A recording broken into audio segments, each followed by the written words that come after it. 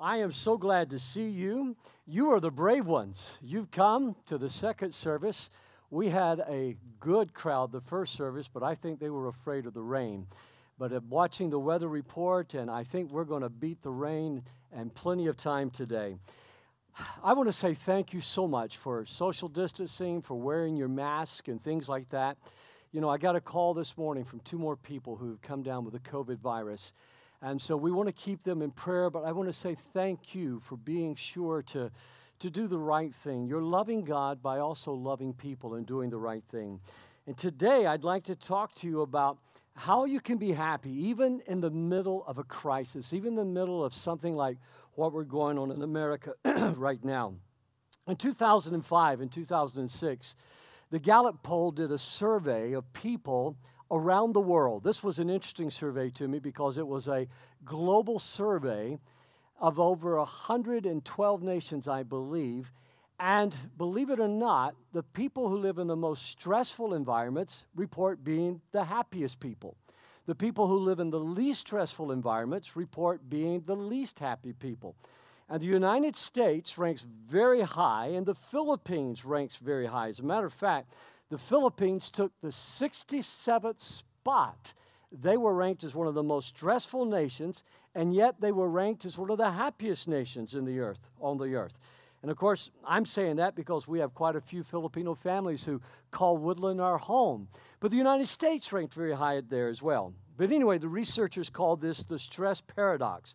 In other words, happy lives, according to them, happy lives are not stress-free lives. And a stress-free life doesn't guarantee a happy life.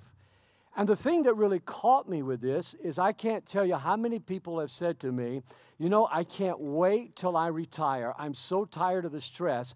I'm going to be so happy when I retire. Or I can't wait till the kids are out of the house. I'm so tired of the stress. It's going to be so happy when the kids are out of the house. But there seems to be a correlation with stress and happiness. And of course, nobody lived a more stressful life than perhaps the Apostle Paul or the Apostle Peter. Or think about Jesus, the life and the stress that he was under during his ministry. Think about King David. And David was the one who wrote and said, you know, happy is the one whose sins are forgiven.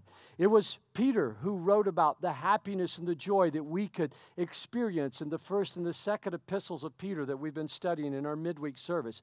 It was Paul who would write from a Roman prison and saying, rejoice always. So today, I'd like to talk to you for just a few minutes about the secret of happiness or learning how to be happy.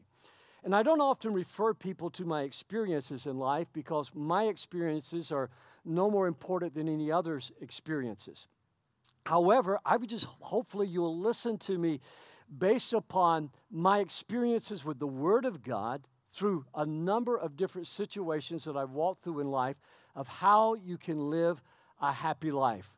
I remember during the economic crisis that we experienced, the absolute total meltdown that we experienced here in the metro area in 2006 to about 2009. People were losing their homes. People were losing their jobs. We lost so many families that were being moved out of state during that time. But I went back again this week, and we kept track of this during that economic crisis. Not one family in our church that I'm aware of, and I checked again this week, lost their home during that crisis. We had people lose their jobs. We had people that somehow or another miraculously God provided. We found out that jobs, having a good job is a blessing. You know, we talk about this in our stewardship messages, that work is not the curse. Work is a blessing. When you find work that is fulfilling and that you enjoy, that's a blessing in your life. And so today I would like to challenge you, number one, if you want to learn this art of being happy, and happiness is an art, you have to make some choices the way an artist makes some choices, and he wants or she wants to capture the mood on canvas or wants to bring something out of the marble that you and I can't see, but with their imagination they see, then you and I, we've got to learn the art of being happy. And God calls us, one of the commands in the scriptures is we're to rejoice always in the middle of a COVID crisis, in the middle of an economic crisis, in the middle of the racial trauma that's affecting our nation right now. God calls us to rejoice always, and That's what we want to look at for just a few minutes, how you can be happy. And the first thing is learn to live a life of confession and not interrogation. Learn to live a life of confession and not interrogation. And by interrogation, I mean question. And by confession, I mean confessing what the word of the Lord has to say to our lives. You know, when you can confess who God says you are, when you can confess what God says about you and about a circumstance, it changes your perspective on living. And I'm not talking about some silly confession where, you know, we're confessing Cadillacs or Mercedes-Benzes. God's not calling us to learn how to be consumers. He's calling us to learn how to be passionate followers of Jesus Christ. One of the things that we learned during that time was that you don't have to have a job to provide. That's God's normal way of providing for us, but we saw that God provided for so many people during that time, even when there was not a job for them. If God could take care of Elijah with the ravens, if God could take the fish and the loaves and multiply that to feed the thousands, if God takes care of the sparrows and the lilies of the field, Jesus said, how much more does he care about you and how much more will God take care of you? God has you in your job, and thank God for your job, but God has you in your job not to make money, but to represent him and to minister to people. You're there to serve people and to love God. God provides for your needs as you work, but God has you there in order that you can represent him and be a witness to other people. Listen to what Paul wrote in Philippians chapter 1 and verse 12. I want you to know, my dear brothers and sisters, that everything that has happened to me here in prison, everything that has happened to me here in prison has helped to spread the good news. God turned the prison into a pulpit for Paul. And God turned the prison into a pulpit for John Bunyan when he wrote from the Bedfordshire jail, Pilgrim's Progress. God turned the pulpit into a prison for Dietrich Bonhoeffer when he wrote letters to the inmates from the Flossenburg prison. God turned the prison into a pulpit for Martin Luther King when he wrote letters from a Birmingham jail. God turned the pulpit for Paul. He turned that prison into a pulpit so that Paul could write us the book of Philippians. And friends, what I want you to know is that God can provide for you whatever circumstance, wherever you're at. God has you where you're at. You're not captive by the coronavirus. You're not captive by the economic crisis. You are a captive of Jesus Christ today. That's how the Bible describes us. And that's not a negative thing. I'm captivated by Becky's love. I am captivated by her beauty. I am captivated by her personality. Everything about my wife captures my heart, captures my mind, captures my imagination. And I am captured by the love and the beauty and the grace of God. That God could love me and forgive me of my sins is the most captivating thought that I could ever think of. Can you say amen to that? Isn't that what God does in our life? Well, I'm just here to tell you, stop letting the devil walk all over you. I've talked to so many people, even this week, frightened and afraid. The folks that I prayed with this morning, some that, for whatever the reasons, they've had to close their business or maybe close their church back down because they came inside too quickly. Friends, don't let the devil walk all over you. You belong to Jesus Christ. Use the authority that God has given you in His Word. Rather than questioning God, start confessing what God's Word says. Rather than questioning, are we ever going to get through this? Is this ever going to end? How much more can we take? Friends, I want you to know, I don't know how long it's going to be. And I don't know how much more the economy can take. I don't know how much more the culture can take. But one thing I know, those that are followers of Jesus Christ, God has said of you and I, we have been made more than conquerors. We have been made more than overcomers in Christ Jesus. Whatever happens around us, we are captives of Jesus Christ today. God took Job. And though we may not like it, God took Job and God allowed some bad things to happen to Job. Last week, there was a couple here that was going through a very, very difficult time. I mean, they're going through one of the most challenging times. And after the service, they called me and we talked and we prayed together. But if you remember in the service last week, I talked about sometimes bad things happen to good people that are loving God. But God's promise that we looked at is to those that are loving God, God causes all of those things to work together for your good and for His glory. And it's time we begin to confess that and believe that, rather than being traumatized by fear. Be wise, wear your mask, socially distance, be wise, but confess what the word of the Lord says over you. Job, even though he went through this difficult time, and I love the way Eugene Peterson translated this in the Message, he said, "Still, I know that God lives, the one who gives me back my life. And eventually he'll take his stand on earth and I will see him. Even though I get skinned alive, I'll see God myself with my very own eyes. Oh, how I long for that day." What was Job saying? Job was saying, whatever happens, I know that one day I'll see God. This morning in the first service, I was walking across the parking lot with one of the ladies from our congregation who recently lost her mother.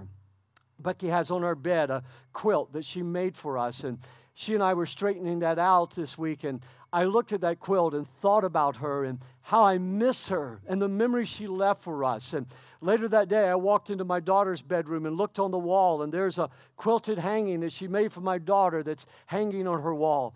And I look around that house, and there are all kinds of little things that she made for us. I am thankful for the memory of her life.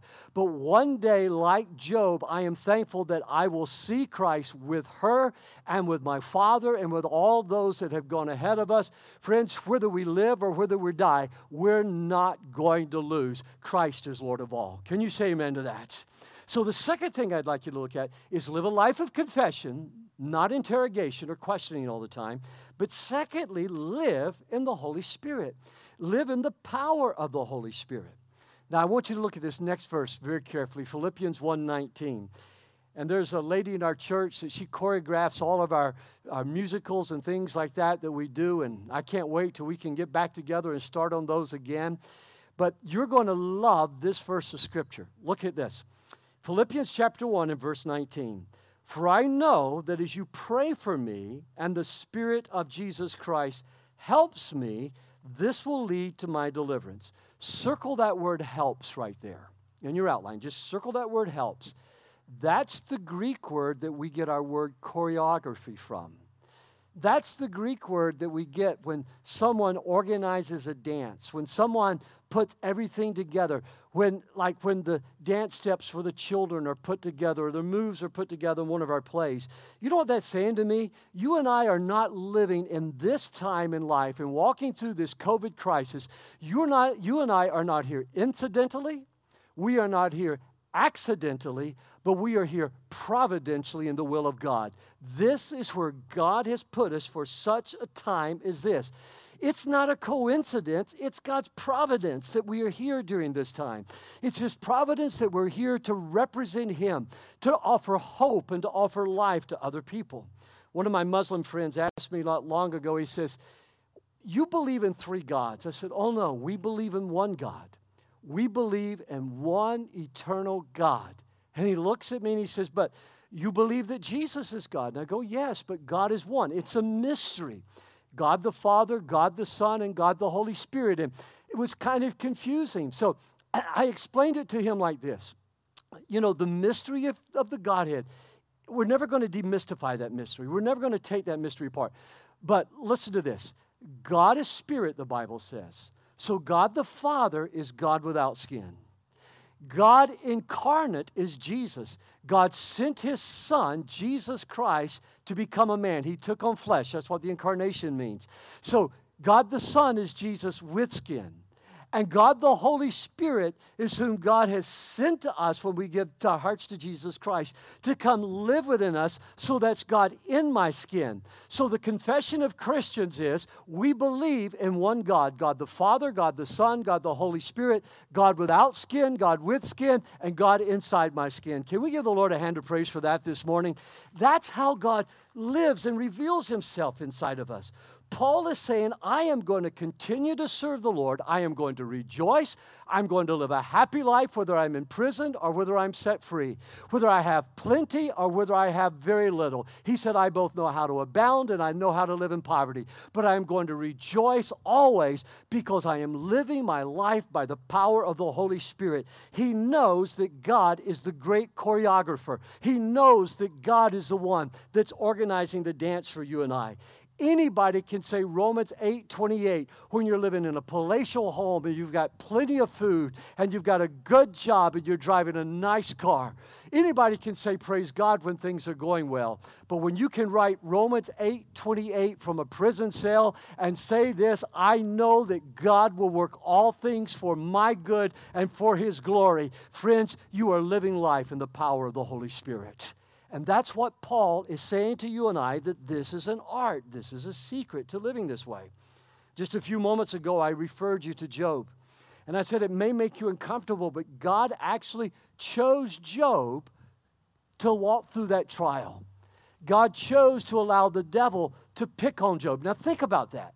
God chose to allow Job to go through this trial. And from chapter 3 of the book of Job to chapter 37, for 35 chapters, God is silent.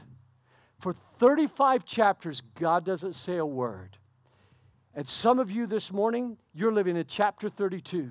Some of you are living in chapter 33, or maybe even chapter 34. And you may have thought about giving up, or you may have thought, where is God? You may have thought, why do I keep on going on?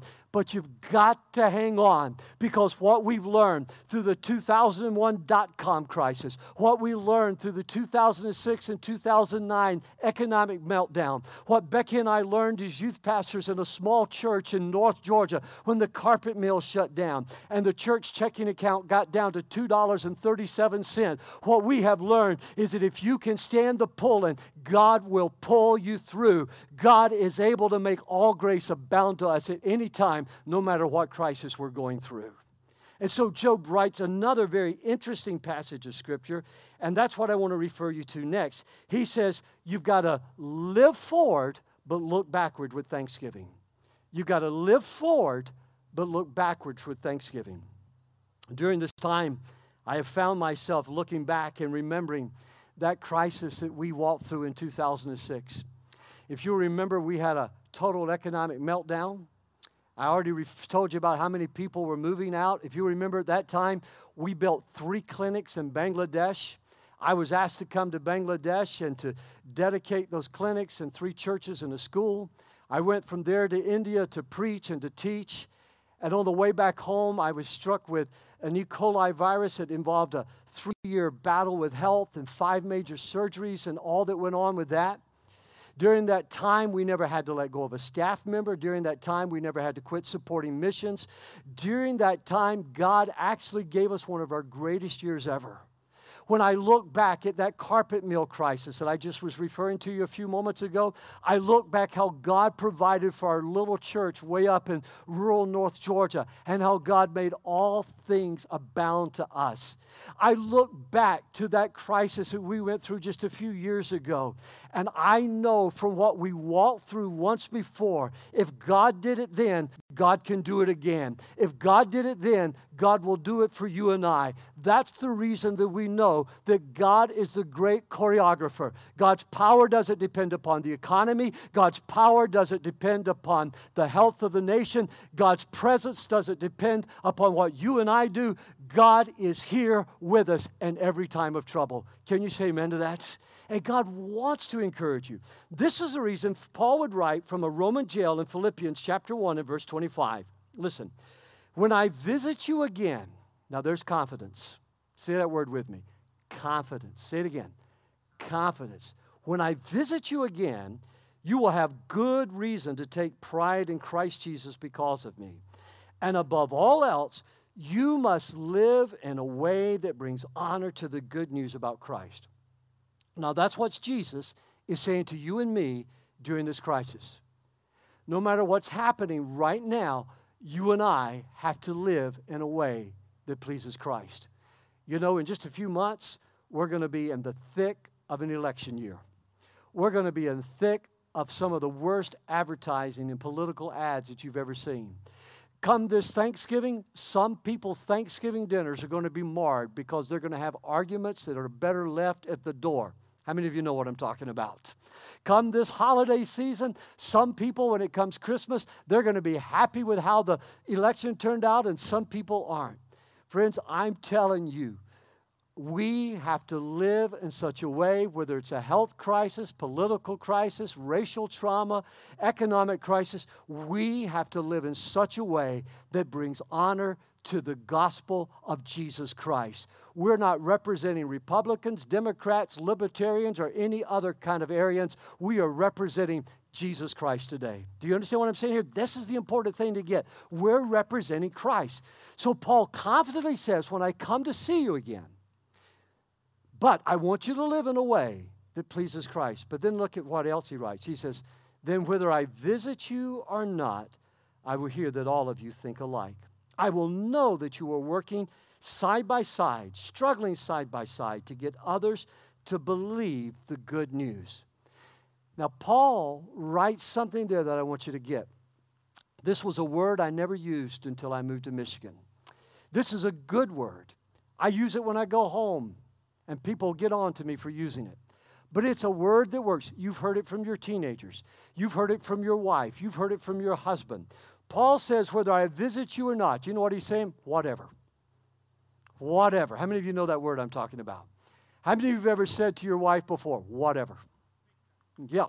Well, you don't have to clap for that, you know. How many of you have said to your husband before, whatever? And doesn't it just rankle you when your kids look at you and go, whatever, and roll their eyes at you, you know? Sure it does. Paul is looking in the face of the jail cell. He's looking in the face of the devil, and he says, whatever. It doesn't matter. What I am happy about is that you are working to get others to believe the good news about Jesus Christ. And you do that by living in the power of the Holy Spirit. Soren Kierkegaard said, life has to live forward, but it can only be understood backwards. And then finally this morning, live wisely, but expect a miracle. Live wisely, but expect a miracle.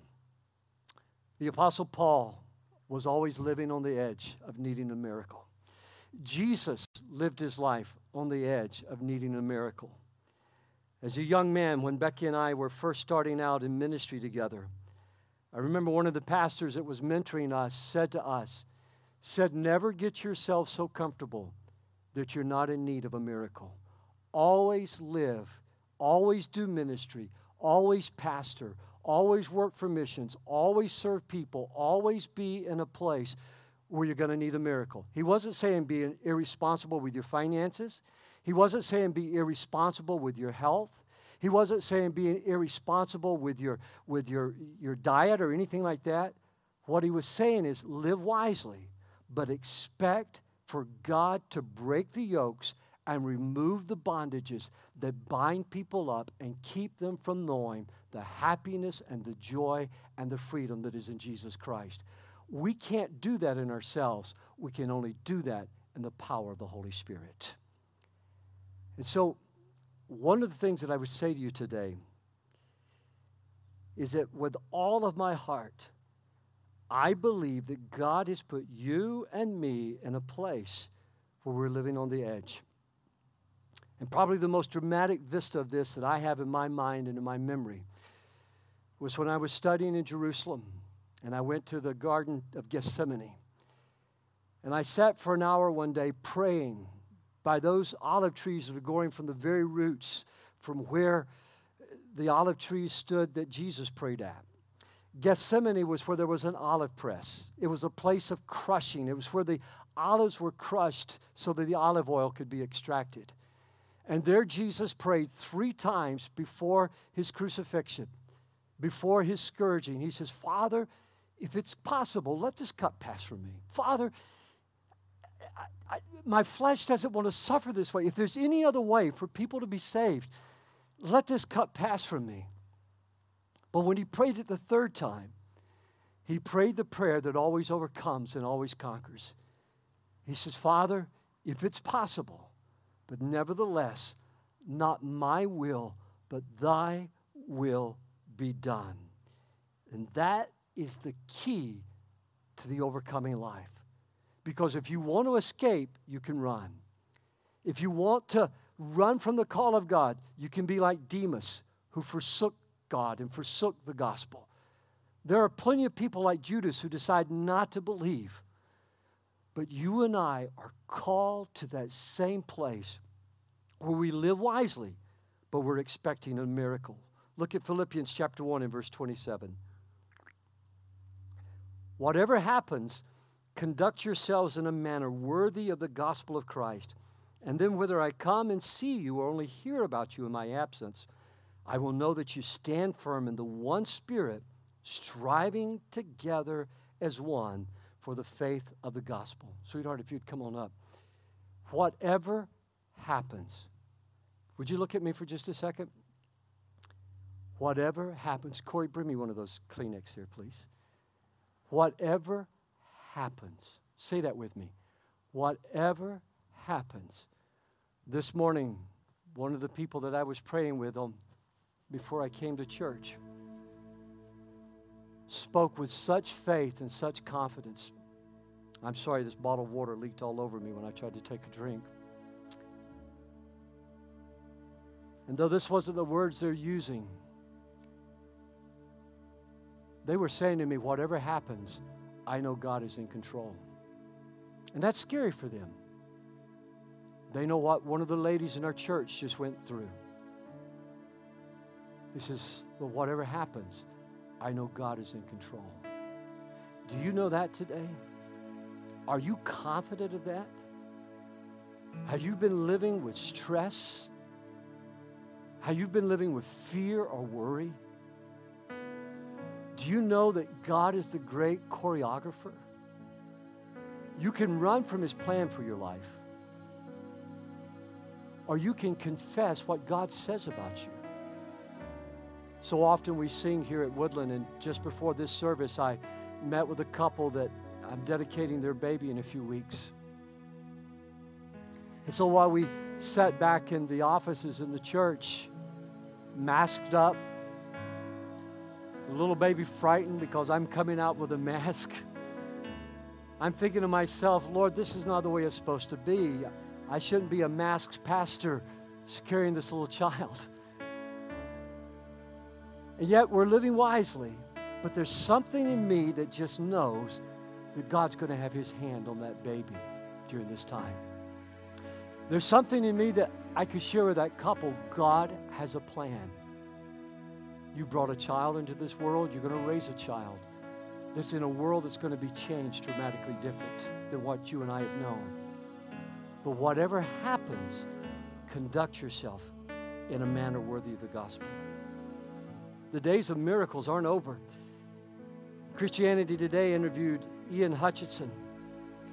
He is a physicist and an MIT professor. They asked him the question, can a scientist believe in miracles? And this is what Hutchinson said. Well, I'm a scientist, and I believe in miracles. So the answer is yes. And then he goes on in the interview. And he says, God continuously holds the universe in the palm of His hand. It exists because of His continuous creative power and will.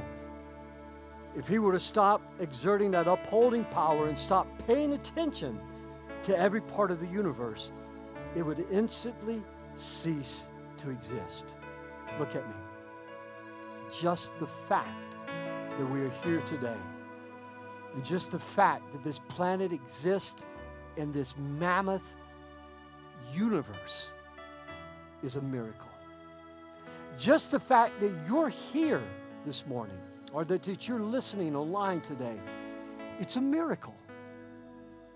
And if God could feed Elijah, if God could feed the 5,000, if God could say to Paul in a Roman prison, and Paul could write it and leave it for you and me, and say, God works all things for the good of those who are loving God, then you and I have a choice. We can choose to believe God and live a happy life, or we can choose to not believe God and to live a stress-filled life without the happiness that God brings. The choice is yours, and the choice is mine. Becky has tried to teach me to dance before, unsuccessfully. I look like Elaine from that old Seinfeld episode. But one night, One night in Venice, I had taken her on a midnight gondola ride. We got off the gondola and we were walking across St. Peter's Square at midnight. There was a full moon shining, and she took me, and there was this little trio playing, and she says, let's dance. I said, I don't know how to dance. She says, let's dance. So that night, I think about all the time. Now, this is me talking. This is not a choreographer talking. But I danced beautifully that night. You know why I danced beautifully? Because Becky says, put your foot here, put your foot there. Step back, step forward. Turn. I had a great choreographer. I want you to know something. You've got a great choreographer. And when he dances with you, you're going to dance like you've never danced before.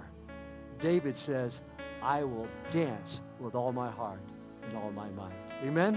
Stand with me this morning and let me pray with you before we go. Our Father in heaven, I thank you so much that as we held the bread and we held the cup this morning, we made our confession of faith. It was by your stripes that we are healed. We made our confession of faith that the blood of Jesus Christ washes away all of our sins. Lord, we make our confession of faith this morning. We can rejoice always. We can be happy because of what you have done for us in Christ. And now, Lord, we want to be in the great dance of life, whether it's with plenty or whether it's with little, whether it's in times of prosperity or whether it's in times of poverty.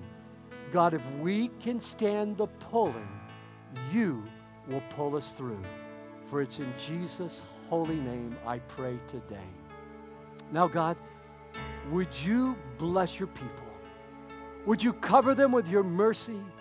Would you cover them with your grace? Lord, would you cause all grace to abound to them? And as 3 John says, Lord, would you cause them to prosper and to be in good health, even as their soul prospers? And Lord, would you let your smile be upon each of us today?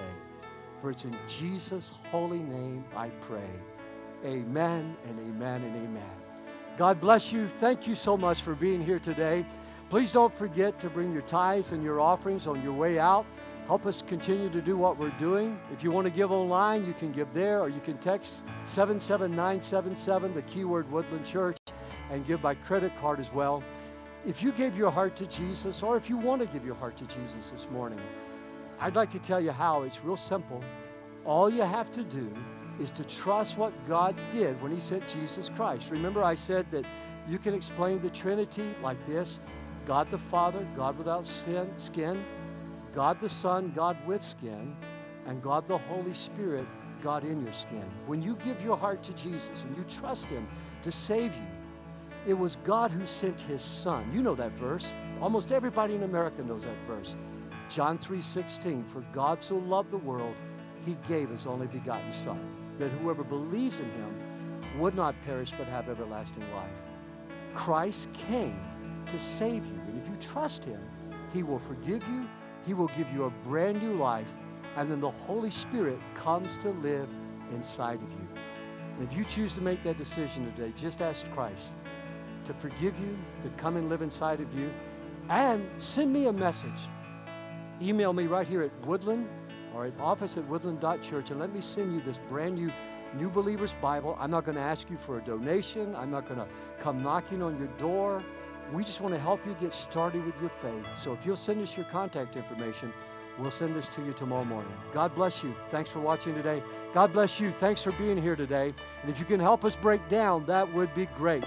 And get home before the rain. See you later.